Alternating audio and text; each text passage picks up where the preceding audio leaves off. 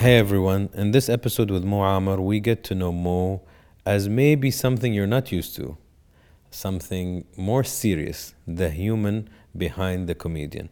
How is Mo? How did he reach where he reached? How hard has he worked? How is his background? How does he keep doing what he's doing? So I think it will be interesting for all of you to listen to Mo, but this time on a serious note and a very human one.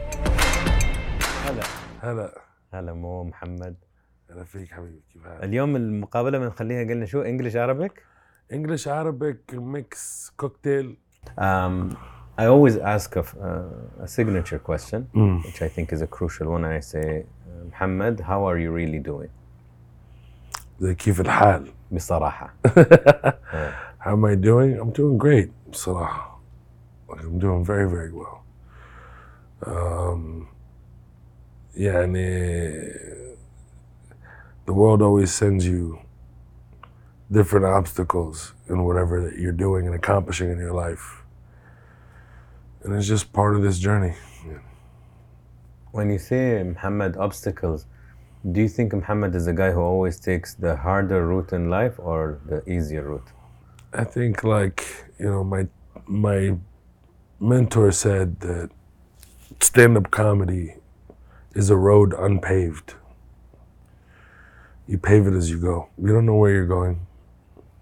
You don't know where it's gonna go. You just have a vision. You have to stick with that vision and you have to make your own way.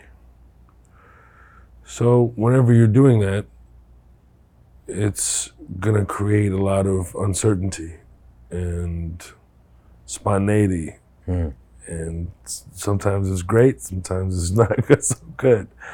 But that comes with building something special and new. It's a beautiful thing. Okay, if we take a backpack, right? Imagine you have a backpack and you put all of your emotions that you're feeling at the moment in this period. And I take the backpack and I open it. What would I find? أنا حاسس أنا بالثيرابي يعني بالصراحة. What would you find if I had all these emotions in one backpack? How I'm feeling right now or in general? In this period, if I take it and I want to look inside, what would I find? Number one is gratitude, spirituality, belief, love, lots of love, sadness, energized. I think those are like the main ingredients. Okay, and if we play with your imagination and we think of a white canvas, empty, and I ask you to paint your mental state at the moment, what would you paint? Oh, that's really funny. My first thing my mind did was red and just throw it against the white canvas. That's what I saw. It's a really good question. So weird. When you said white canvas, I just pictured a bunch of paint and splat it against the wall and see what happens and see what it looks like. That's an interesting answer. Yeah, I like it. There's going to be all kinds of philosophers and psychologists watching this. Oh, it's very interesting, Mo. You need some medication probably. If we rewind, your childhood, how was it?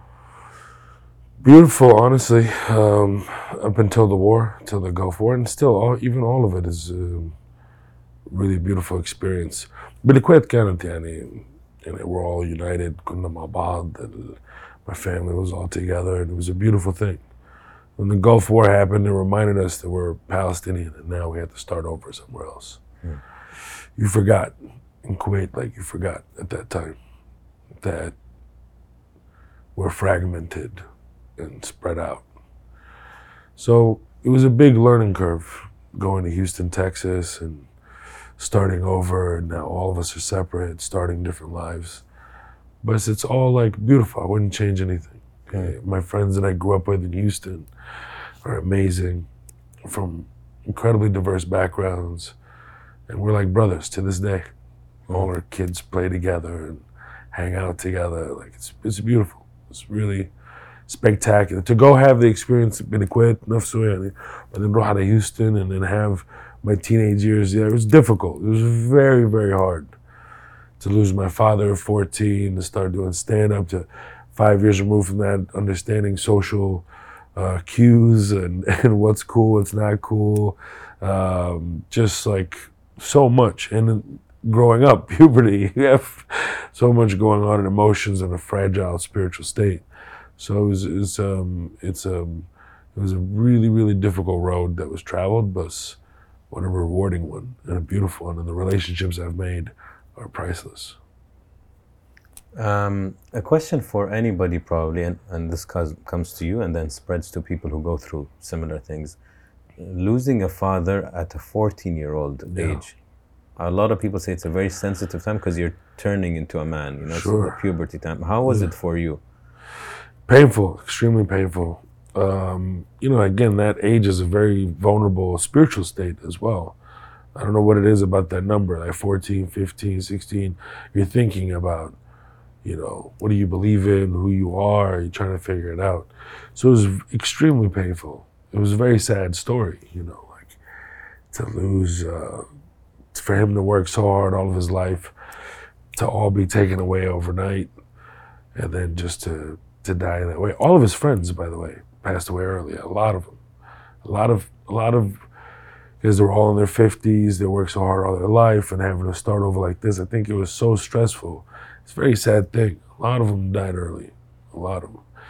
So it was just, you know, life. But my teacher always said, like, hey, people who believe, people who have true, like, iman, in moments like these, you get stronger and you push forward and you become way better for it.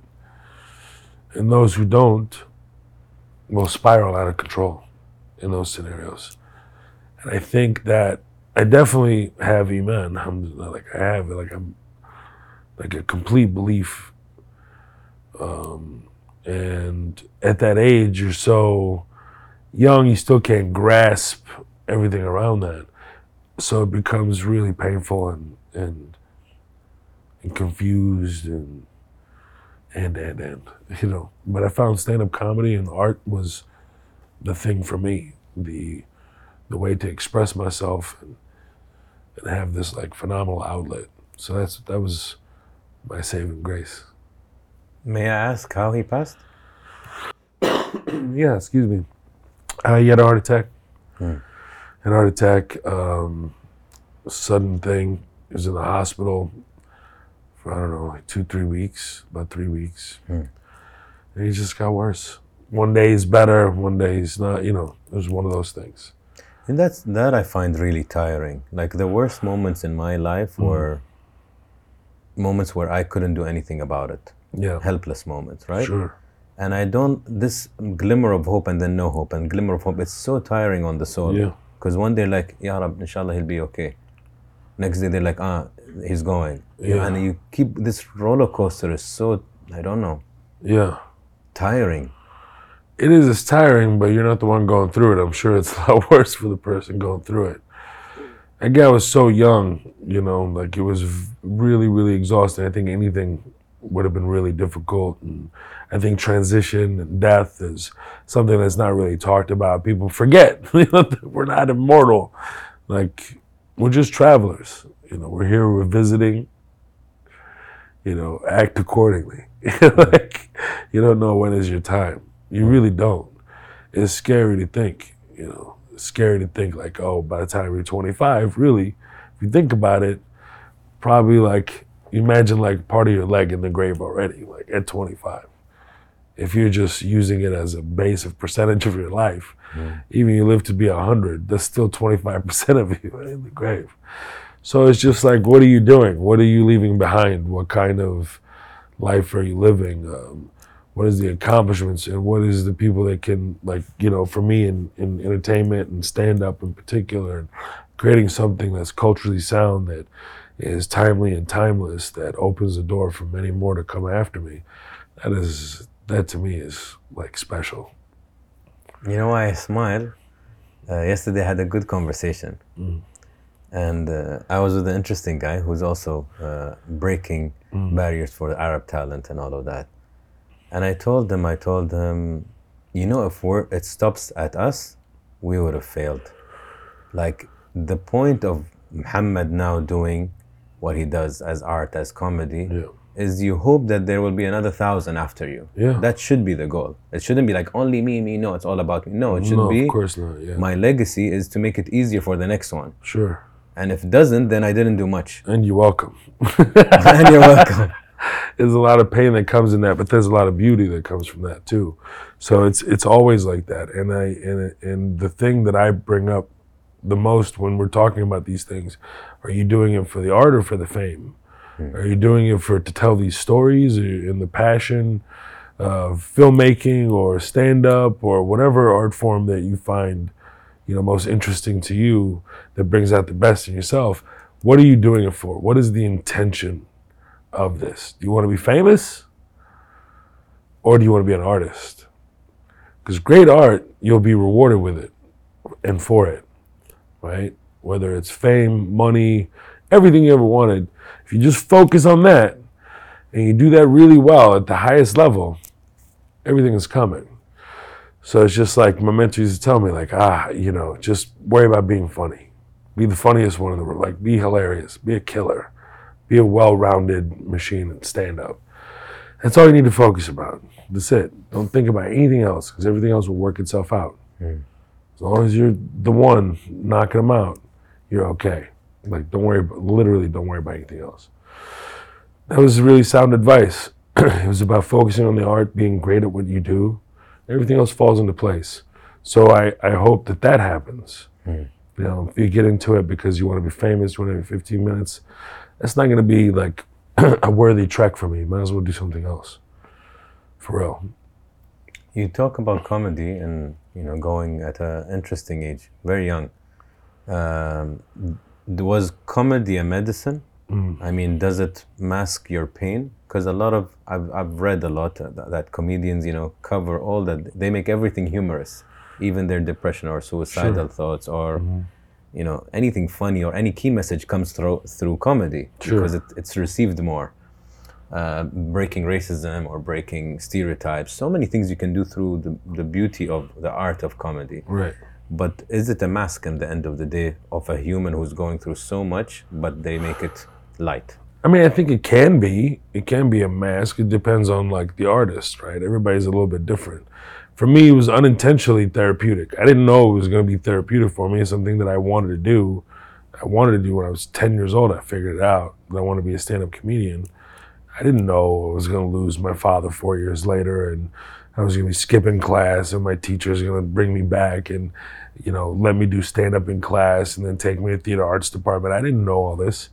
And I always say that it started with me, at 10 years old when I saw stand-up comedy in Houston for the first time at the rodeo.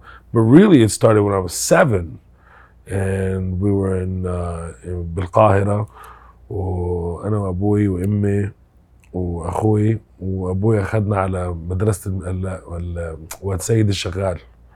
أخذنا شفت عادل إمام live. I was 7 years old.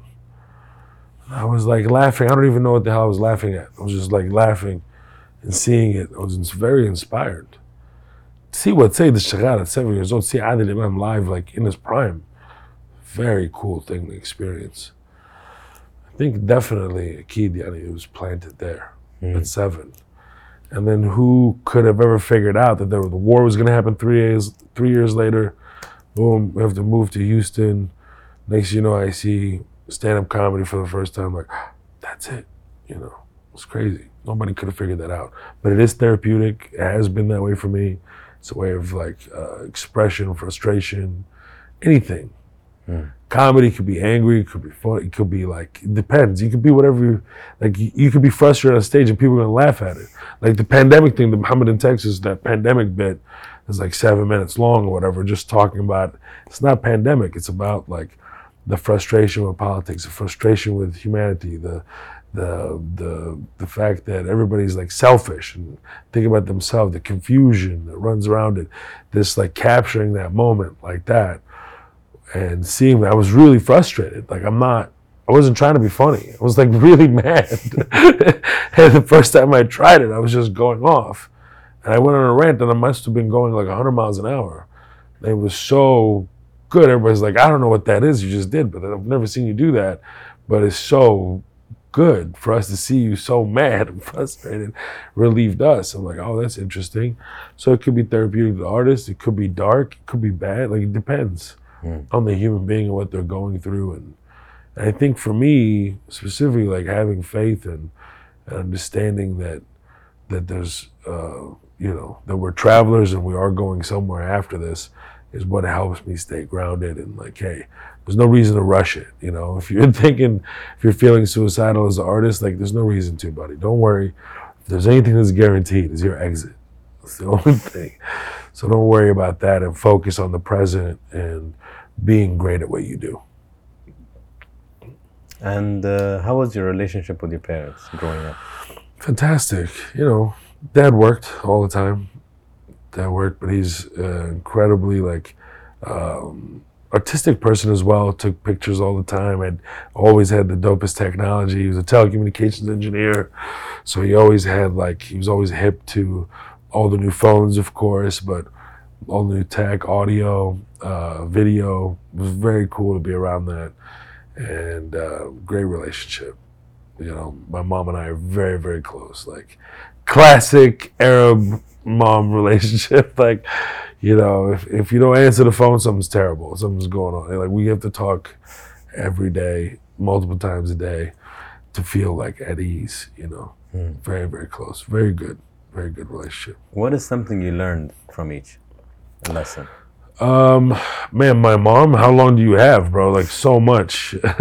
Obviously, I've had a lot more time with my mother.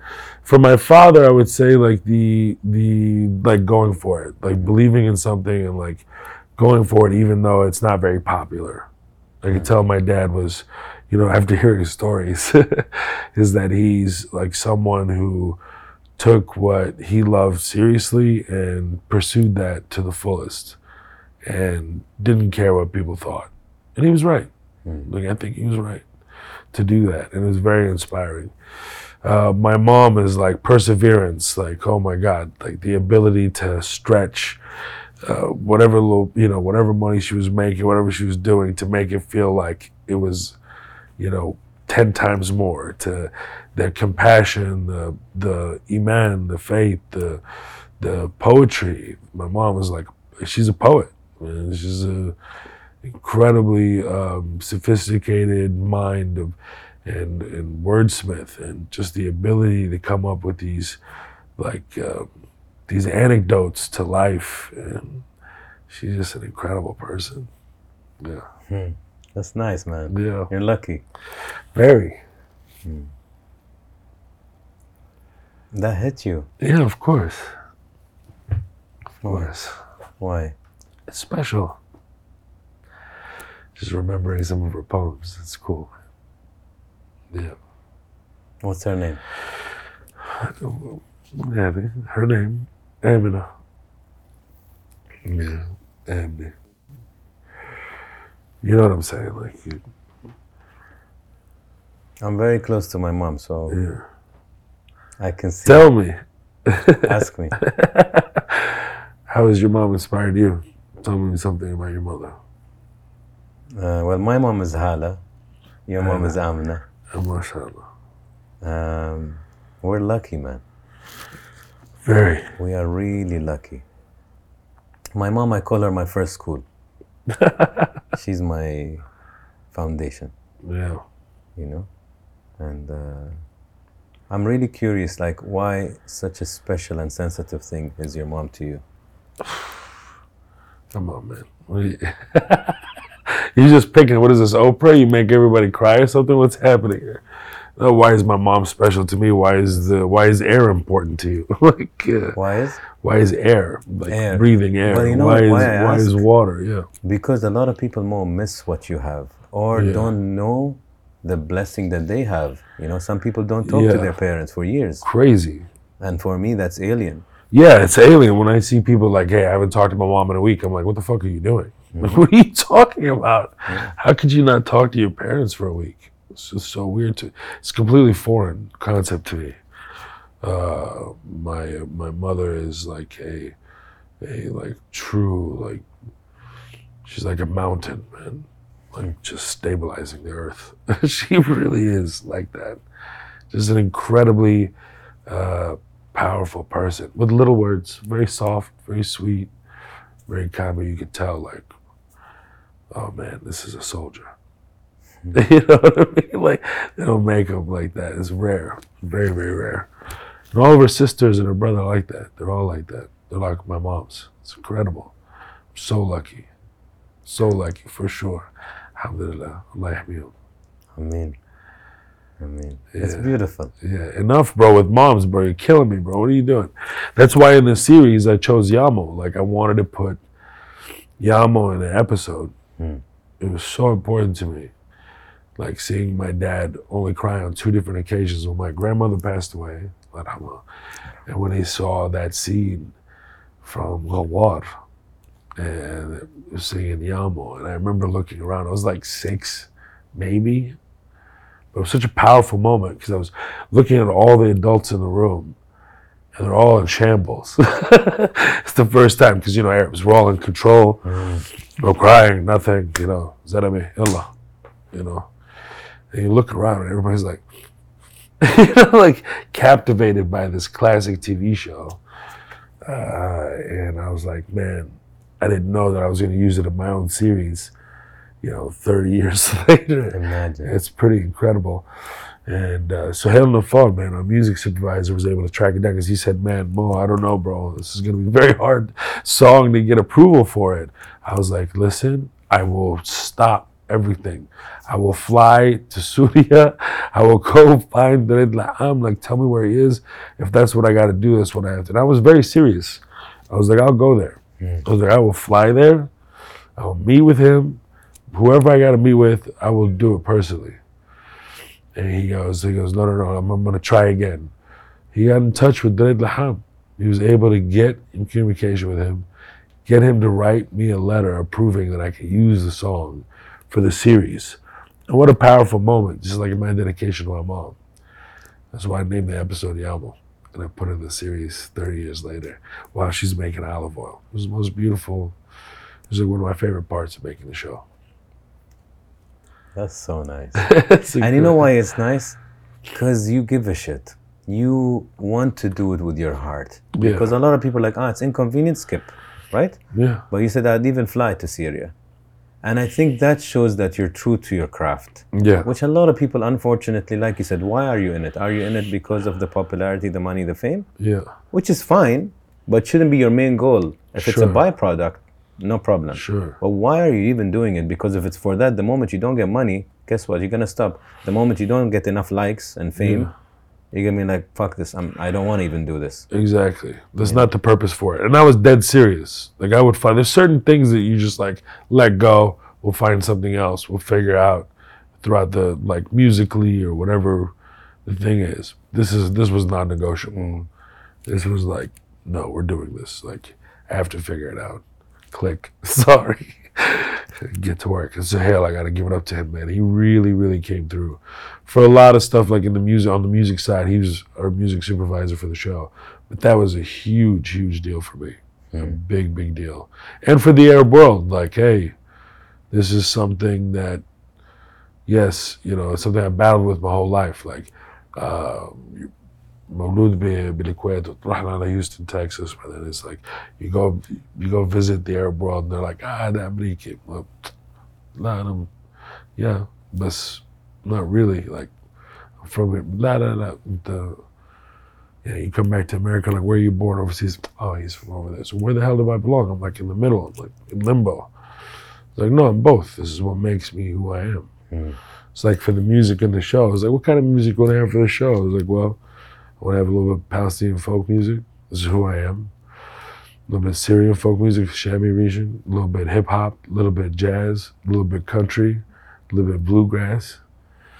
This is what you get when you have a place called like the United States of America where somebody travels from another part of the world that is influenced and influences his surroundings. You have somebody like me? You know, a lot of Arabs struggle with the third culture kid status, that they feel, and I've heard it so many times, and people also recommended that I do a special episode with 3 different people That'd be cool. that can talk about this, because you have it in every country in the Arab world, you have it in Europe, you have it in the States, where these Arabs have migrated and nobody wants them. Like nobody would give them the credit that they're with them. So the Arabs say, you're the foreigner, like you said, Yeah. and that country say, no, you're the Arab. Yeah. And then they feel an identity, I don't want to call it a crisis, but confusion. Yeah. Some people it is a crisis. Some people they spiral out. They don't feel they belong anywhere. Like people get super depressed really easy, quickly. People's mental and spiritual state is really vulnerable. You can easily lose it so quickly. So the compassion thing is very important, holding some of that, not just joking it away, like, and you get to America, you're like, this fucking guy is not from here. Like, no, man, I'm a compassionate person. I'm thoughtful of both worlds. I'm actually the best asset for you. You're the bridge. A bridge, exactly. It creates such a, whether it wasn't on purpose, it just happened. It's not like I walk around like, I'm going to be the bridge between East and West. Who the fuck says that? Like, it's weird. It's such an egomaniac would only say that. To me, it's just like telling stories that I saw that there was not even a gap. It doesn't exist in modern American Western culture, where we've influenced it so much and they've exported so much from us, without any credit whatsoever. And our stories don't exist on that level in mainstream global culture.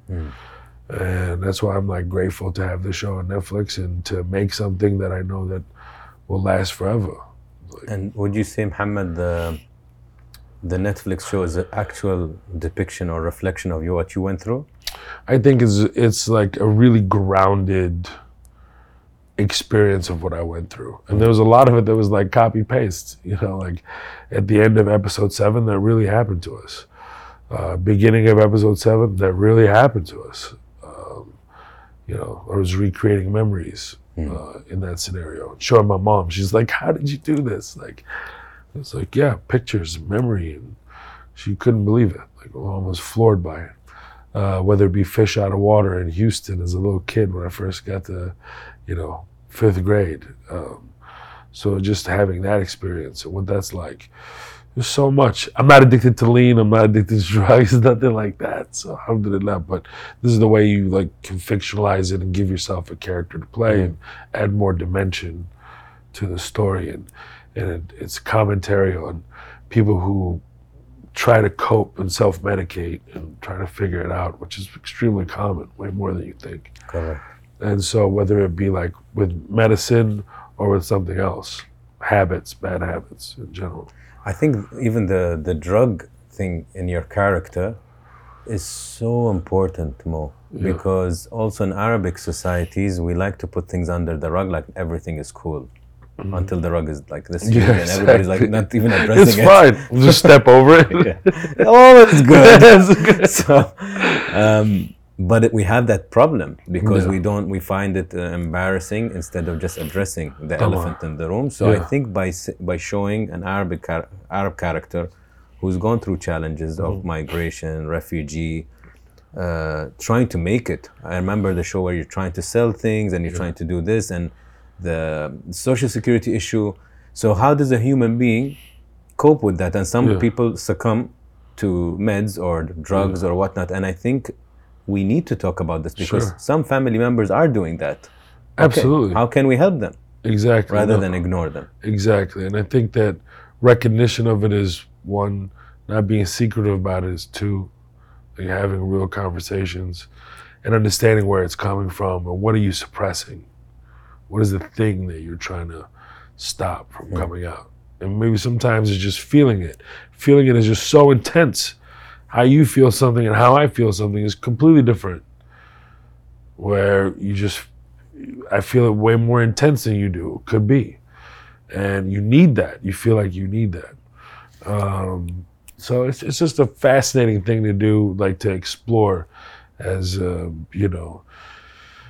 as an artist within a series. To play that definitely gave me more dimension and more layers to my character. It was like, whoa, I've never done that before. It was fascinating to do it.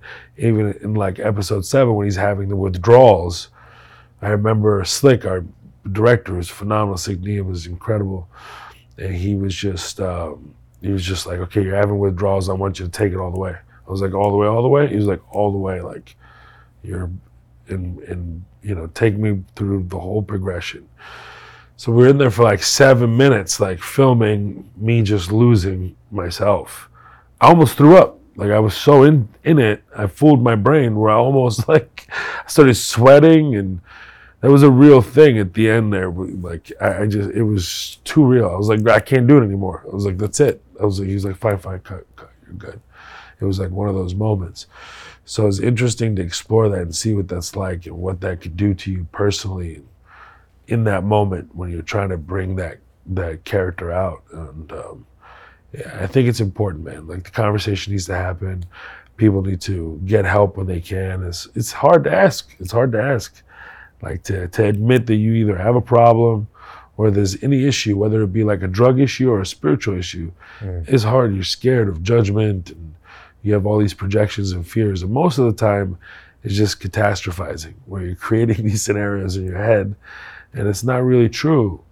People are most of the time very compassionate and want to help each other. So I think so, especially if you have believe good, decent people around you. There's always going to be one guy who's like, shake it off, bro, man up. You know, like, but that guy needs help too. more than you. More than you. That's true. Been married? Yep, I was married. What did you learn about Muhammad after your marriage? What I learned about myself after, I know what I want and don't want in life. You know, like, I learned that. I learned that that patience is really important, and also, like, sometimes a bad thing. You know, like, when it's not right, it's not right. And when it feels good, it should be like easy. Relationships should be easy. Like, partnership should be, for the most part, I believe. And I mean that easy, like, it should be like really healthy and uplifting to each other and solid for one another, and the clear communication. And communication is super key. I think communication is probably like one of the top things in a relationship. Understanding each other and being in full communication with one another is like where it's at. You know, I think there is, you know, that people say you should persevere, you should compromise and all of these things, but you said something important. You said sometimes it's just not right. So patience can be a negative, which I find very interesting. And I've talked about this on Instagram a year or two ago, and I said even quitting can be an art. To know that something is either toxic or incompatible, even a job, even a gig, even whatever, you have to sometimes say, hey, the negatives are way more than the positives. Like, this doesn't, I need to leave. Right. And I think that's a tricky thing, because people think it's weak to leave sometimes. Sometimes it's not. Sometimes it's strong to leave. It's so strong to leave, bro. It's so strong to leave. I completely agree with that. It goes either way. It goes both ways. It's for both parties. It's not for just a single person. Like, you might think it's good for you, and it's not. You know, like, you know, a lot of people, I think that the whole idea is that working with your logic and your heart and try to separate these things from your heart from your aql, qalb, to your nafs, like trying to break these things down and make sure that they're all working together in unison with your spirituality is important. That balance is key. Because if you're like just making a decision like, you know, just logical, well, you know, it's perfect for us and we should just stay together, but you feel nothing inside when you're with them, like, you should probably get out. And the opposite is true. It's like, I love them so much, but you're in an abusive relationship. Your logic says, get the hell out, you know? And you got to be like, no, but what is everybody going to think? And that's your ego. Like, I should stay in this. Like, it's ridiculous. You know, it's ridiculous. You should do its best. It's all love in the end. It's all about being the best version of ourselves, both for each partner. I think it's like super key. To have the compassion and caring about one another, that to do the right thing for both of you is very, very important. So, it's selfish and selfless. Yes. And no, I think you're right. You said also at the beginning, when I asked you, you said, it taught me what I don't want in a relationship. Which is important. And sometimes we need to know what we don't want before we find Sure. you want. Exactly. Like anything, like you try stand-up comedy this style, you're like, not so me. Yeah. Try it another way, you're like, oh wow, the reaction Yeah. was great and I enjoyed it. Yeah. So now I know what I Yeah. don't do and what I do. Yeah. Same with friends, same with Exactly. relationships. Yeah. And I think it's such an important thing. What does love mean to you? Love to me is like compassion.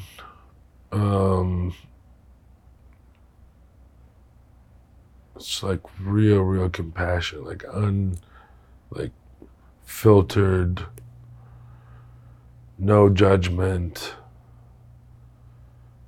and doing something. Like if you love somebody enough, you really care for them enough, you'll make them uncomfortable. I think that's like really key. People say they love each other all the time. I love you, I love you too. It's important. Should say it to each other. I think people forget that how important it is to make the people that you love also uncomfortable because it's good for them. I think it's really important without being annoying and weird. Can you explain what you mean when you say Yeah, if you see somebody that you care about, like that you actually love, and they're doing something that you know could be altered for their own betterment, it's okay to make them feel uncomfortable. It's okay to be like, hey, I'm worried about you. If you really love somebody, you'll say something.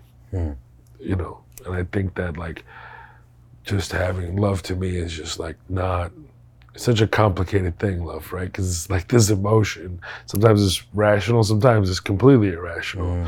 But I think just truly having a care and like being selfless with that love too. It's like I love you only if, no, it should be like I love you no matter what. I wish you weren't a crackhead, but I still love you for your crackhead. Like it doesn't matter. I really want the best for you. Like selflessly, I want the absolute best for you. Like truly. Yeah, it's part of it. We can dissect this forever, bro. It's a great topic because Yeah. nobody ever has a definite answer, but it's a beautiful question. Yeah. And when we ask it in these interviews, it's so interesting to see. And I love how compassion is a huge thing in your life. You talk about it a lot. Yeah. You've repeated it maybe 6 times today. Yeah. It's interesting. It's really important. And I think it has so much to do with empathy, because I remember even when you talked about, I'd like people to just have compassion, even if you're from another country. Yeah. You don't just attack. Sure. But even like how you're defining the uncomfortable state of love and confrontation. I mean, have you had people in your life that showed you that tells you, Mo, Habibi, no? All the time. Every day. Every day. Yeah. I got real people in my life. It's just real people, man. Tell me all the time. Starts with my mom, starts with my brothers, and then it goes like brothers, sisters, like closest friends that I grew up with. Man, hyper real. We have all like super real relationships with each other, and it's a beautiful thing. I'm so lucky. There's like 8 of us that grew up in the neighborhood in Houston in A-Leaf, and we're still friends to this day. One unfortunately died at a young age, and the rest of us all like remember him, love him, and we're all very close. And we made like a pact. It was like The Sandlot. You ever seen that movie, The Sandlot? No. So it's about all these kids that grew up in a certain neighborhood and they played baseball together in the neighborhood, this and that. So we have like a similar type relationship. And we all grew up together, and to this day we talk every day on WhatsApp. But from there it goes like from family, mom, it starts with mom, family, my close crew, and then even my outside relationships. For the most part, we have a hyper real conversations, and we're very like cool with each other. And if we see something off, we let each other know. Okay. It's a very Houston thing too, I think. Like Houston is like this town, like they call it H-Town. It's like this village, this community that you build around you. And it's cool, man. I've had like really, really beautiful conversations to this day, man. Like every day. Every day they remind me like, you all right? I'm worried about you. You sleeping? You taking care of yourself? We need you. Like, yeah, no, I'm not doing any of that. You're lucky though. Sometimes, yeah, alhamdulillah, of course. Super lucky. Favorite color? I don't really I have a problem with a favorite color. I think it's black now at this point. Like I think like I wear so much black all the time. It must be black. And Because I say green, like I really like a dark green. Something really appealing about that to me. Which so one I would think you I'll say choose? green. I'll say green? Yeah, I'll say green. Give me 3 reasons why. Every time you see it in life, whether it be grass and greenery, it just feels good. Something about it is like good. Also gives you oxygen. Okay. You know, life itself. Appealing to my eyes. I don't know what else. Maybe that kind of tracks with 1 and 3. That's but fine. That's the fastest answer I can come up with. It looks good against my skin. Favorite animal? It doesn't have to be with you. It can be anyone. Yeah. Liger. No, I'm kidding. That would be the first. I've never got that. Yeah. Man, animals are so fascinating to me, man. I love watching these planetary shows, these animal shows. I love them. I want to say like lion, which I think is very common.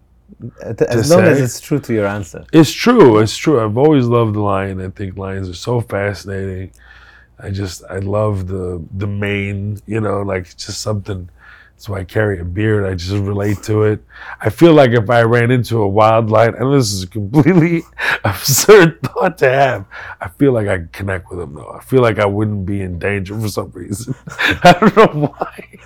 It's such an absurd thing. I've always fantasized about this since I was a little kid. I see you. Like if I would just walk around South Africa, just to the wilderness for no reason whatsoever, and just ran into some lions, I feel like by the end of the week, we're like fist bumping and eating with our hands together. Like, it's just so funny to me. But I also love elephants very much. I think elephants are so incredible. Like, man, they're really nice. You know, like incredible memory, yes. Super smart, yes. But they also let us ride them. Like, you could kill us in a second. You could squash us. But you still like, okay, you know what I mean? You've decimated my people and population, my species. I never thought of that. But I still, you know what? There's a collaboration between it. That's why I think horses are so fascinating too, and donkeys. Any animals that you can ride is so mind-blowing to me. When these animals, don't you know, you can just like, you know, just smash me like a cartoon. But they're like, all right, I help you up.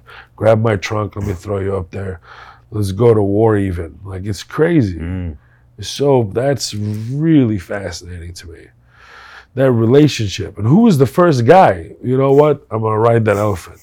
Guy's like, fuck off, man. You're not going to ride an elephant. It's an elephant. Watch me. I connected with it. You're crazy. And he comes back a week later with the elephant. You're like, this guy is, who is this guy? Must have felt like he's just a giant. Who's the first person to do this? There's no documentation about this. Who saw a horse running around like, I'm going to ride that thing? It's a wild animal. How did you even track it down, catch it? And even think like, I think I will ride this. And then I can just move the mane of its hair and it can go left, it can go right, I can direct it. It's fascinating to me. So which one? I don't have a clear answer. No. Which I one think do you they're all think fascinating. pops up for you as a favorite if you had to choose? My favorite's the easiest one. It's the lion, you know. 3 reasons why. It's the mane, Okay. the fact that they are like vulnerable, but Okay. also very like Fierce. intimidating and fierce. The prides of it all. Okay.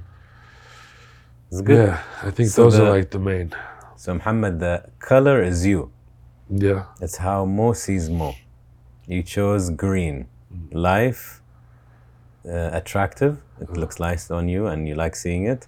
And the first point of green, you said, it's nice to see. I think that's what you said. I said like when you see the greenery, when you look out into the world, into the planet, like so It's a green positive here. thing. It's it's something very nice here. So yeah, I would Also say oxygen, gives you oxygen. nice, life, and attractive. Yeah. So that's how you see Mo. And then the animal is ideal partner. So main, I'm sure your girl has to have beautiful hair, or your future wife, beautiful hair. Second, vulnerable and fierce at the same time, and proud. We got an extra one. For sure. So these are the things that you should look for, or Okay. would be typically attractive to a Mo. Or an elephant. What does the elephant do then? You already said intelligent. Yeah. At the same time, they're collaborative. Yeah. So you see, it's interesting how you're thinking of these things, and maybe that's the main characteristics. Like if you sit down after this and just think, those are the characteristics that I really like. Somebody who can crush me. I'm changing my dating app profile right now. Sure. Just kidding. Looking for an animal. Looking for someone with a great memory that allows me to ride them. Wait, what? wait. This could be misconstrued completely, but this is the way I think about it. I'm gonna blame you for it completely. I said this in an interview. If this is a hypothetical, if I have an envelope with your date of death and I gave it to you, would you open it or not? Immediately. Really? Like if it's 2 days, oh shit, we better get it together. I think so. Why? I don't know. I want to say no, like I really wanted to, but there's no way I can be patient with that. I would look at that envelope every morning, but you son of a bitch. Like I would want to see it.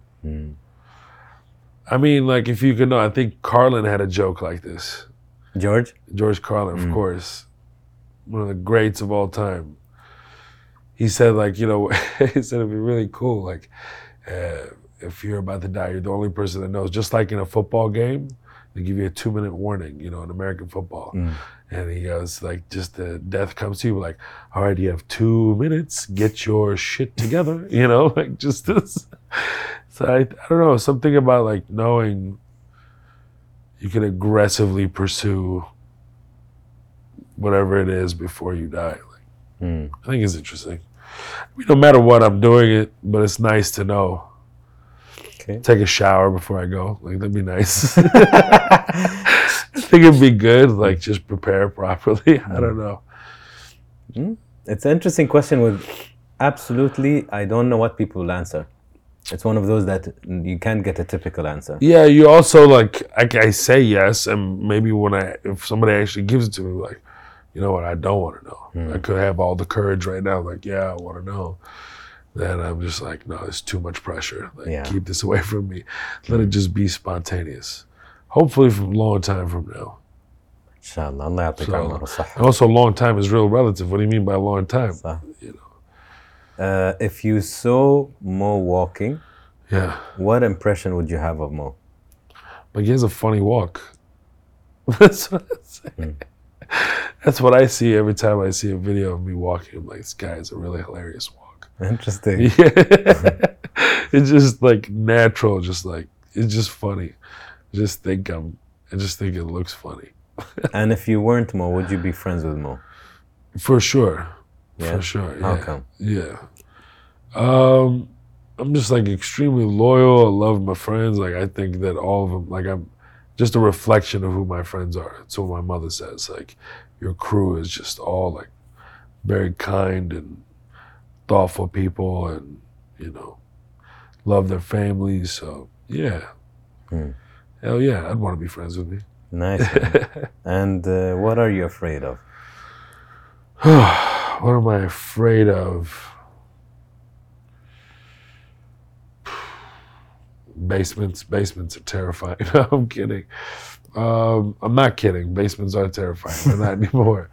What am I afraid of? I think it's like, man, it's a tough question, actually. What am I afraid of? Faith has given me a lot of, like, courage. I feel that way. But what am I afraid of? Like world destruction, probably. Like just people just mauling each other. I think I'm more afraid of that than anything else. I think afraid of, I have fear around like losing family. That sucks. That's probably like the main ones. But the rest of it, bro, is like whatever. I know, right? It's all bullshit. It's all fabricated. It's like most of it is not real. I don't know. Yeah, I think those are like the main things. Like not accomplishing the things I came here, I felt very strongly about that I want to pull off, and running out of time, that's like scary to me. But not even that's like, you know. Mm. But really, the most part is just like losing family. Just thinking about that, being alone, just out there with a little stick, just walking around, thinking about times past. Those are like scary, but also beautiful. صح. Yeah. You know how I flip it sometimes? I would say you had the gift of a father for 14 years. Yeah. That's the other side of it, Exactly. you know? Some people have zero. Some people have zero, absolutely zero. صح. Yeah, completely on Alhamdulillah. both sides. And you had a good father, And a great father. you know? Great father. Very generous, very kind, just really smart. Great. What's his name? Mustafa. Mm. And Great.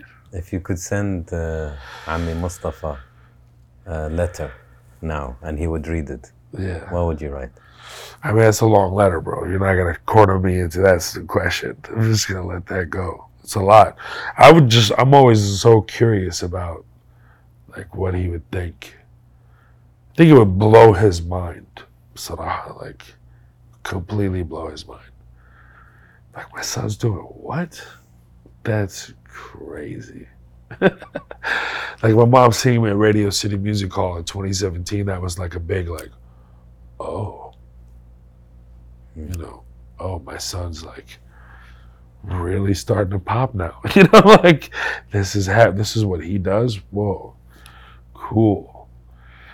And my mom told me that. She was like, this is so like amazing that you're doing this. And I was like, Mom, what's really cool is that I came out of you. That's really cool. She's like, I know. That's really cool. That's so sweet. Yeah. You think he'd be proud of you? For sure. I don't know if he would have understood, like, immediately when I started. He'd be like, what the fuck are you doing? Like, this is, go to school. Like, maybe he wouldn't have. I don't know. Maybe I would have gotten into telecom and I would have been a billionaire by now, and this was a complete big waste of time. Like, who knows? It might have been better for me. Who knows? Like, these are all hypotheticals I don't really like to think about. I don't entertain what ifs. Only to learn. Only to like, okay, if this happened before, take notes. Okay, trash it. It's over now. What ifs are like, they're against our religion even. Like, you know, as Muslims, you're not supposed to entertain what ifs. بعض الظن إثم would say. Yeah. When did you disappoint Mo? You felt disappointed in yourself? Every day. Disappointed myself this morning. You know, didn't eat right last night. Ate decently, like passed out, didn't pass out, couldn't sleep. Every day is a little bit of disappointment. It's like every day. It's the only way you can make yourself better. You got to call yourself out all the time. And is there once that was really bad, like you were really let down by yourself? Of course, you have your moments. I mean, like, what kind of person doesn't have like low moments all the time? I mean, I chose stand-up comedy as an art form. It's horribly, you let yourself down all the time. But that's part of the growth, you know, like, it's okay. I try not to beat myself up as I used to. I used to be really hard on myself. But I think that's all part of the tenacity of wanting to make it and push forward. And so you just gotta like be really harsh with yourself. But sometimes it's important to be like compassionate too and sweet to yourself. It's very, very important. Yeah. And the happiest moment that you can remember? Happiest moment, I gotta just pick one. The most recent one. I would say going to Omar with my mom in July. Yeah. It was weird because it was like really, really sad time, but also like really, really powerful. Being in Medina with my mom, that's like, Medina is such a special, special place. I just can't get enough. I love it there so much. And Allah just brought me there like twice this year. And I want to sneak away right now and go. Like, I love it. Love the vibe, the spirit of it. Feel like in the air, you just feel the nur, man. There's something about it. It's really unique. Even if you're like a non-believer, non-everything, I think anybody would feel something there. It'd be crazy not to. Like, it's such a special place. So experiencing that with my mom is so special. It's so cool. Going back to Palestine with my mom, one of the happiest moments of my life. Being on my grandparents' rooftop with her where she was born, and most beautiful, like, it's my favorite picture. Yeah. Those are like really special. Mecca and Medina have a special energy. Incredible. And I can understand why the Prophet went to Medina also, because Medina has a very light energy. It's so I don't know if I even can use that word, but it felt peaceful. I don't know, serene. It is. It's right. It's all those things. Yeah. It was a really sad time. I was just like sitting there, and I just like was smiling. I looked at my boy. I was like, "What is this place? Like, it's so interesting." It's just a beautiful place. It's like you feel like you're inside Avatar, like the way that it just like it's from the future, but it's old. It's like it's just really fascinating. So. How it can feel really old but still very new at the same time. Like even in, it's just the best. It's the best.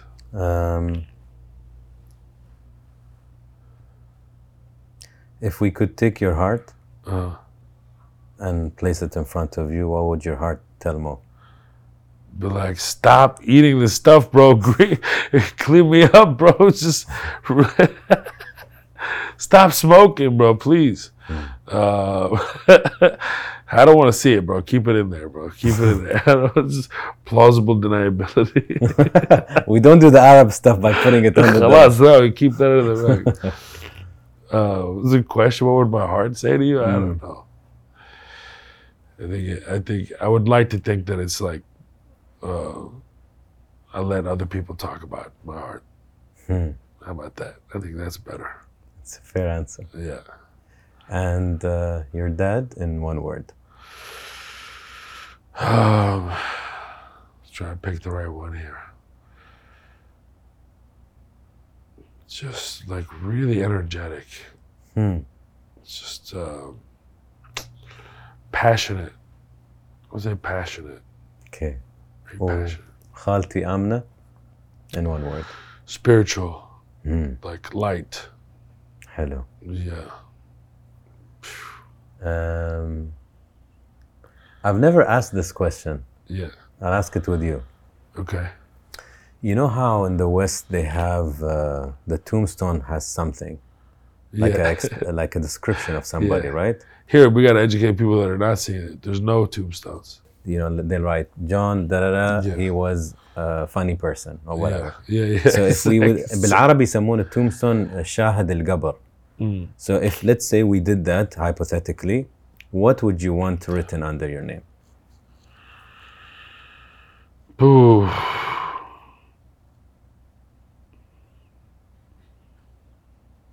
Just one word? No, it can be a sentence. I gotta come back to that. It's too big. It's an interesting question. It's too big. It's a great question. But I don't even want anything there. It's just like, what do you write on there? I never thought that enough. It should be, I think, like the essence. Too busy thinking about the essence of you, or something you want somebody to read. Yeah. You want to be funny as a comedian, but also you don't. Like, it's not the time to joke, bro. Like, stop. Maybe not the time to make a joke. Like, to think the people that have hilarious quotes on there, like, maybe not now. You know what I mean? You're in there, bro. Like, it's right above you. People are reading it. I'll probably write something that benefits me in there. You know what I mean? Like, yes, it's like somebody starts reading it, like, yes, gained another one. You know? I think that's what I would do. I would find the best dua for those that are in the grave and be like, get everybody reading it every time they go by. Even people that don't believe, like, damn it, he got me. I got you. I'd find something like that. Because I want to think of something like deeply empathetic and caring and thoughtful. Loving, who the fuck knows? Like, there are people, let them say that about you if that's really who you are, and then just get something that's beneficial for you while you're in the grave. That's what I would do. Okay. Glad we figured that out. It's a good investment. If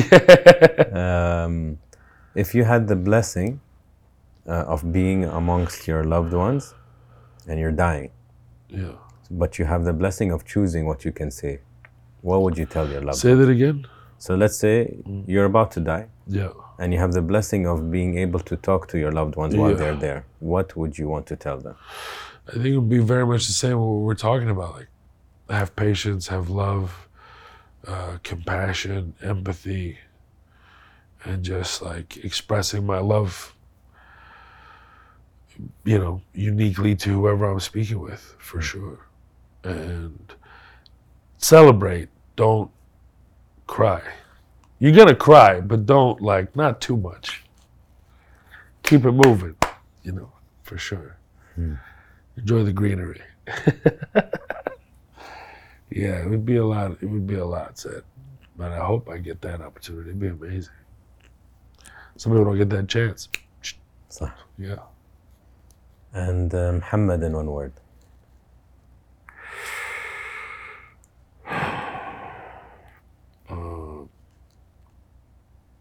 How would you describe me? So I'm You like, just met me. How would you describe me? how would I describe you? Yeah, You one know, word. nobody has ever flipped it on me. Because I get like real self-conscious with describing myself. Because don't. it's like, It's nice to You know. summarize yourself in a word. It's not Yeah. easy. So we'll both answer it, I guess. I would say lighthearted in the end. Like, you know, very lighthearted. Also like very serious. But I think I hope it's other stuff too, but I think again I defer to, you know, people that know me or just met me or know me forever, like, to describe me. I'd prefer that. How would I describe you after meeting you for an hour?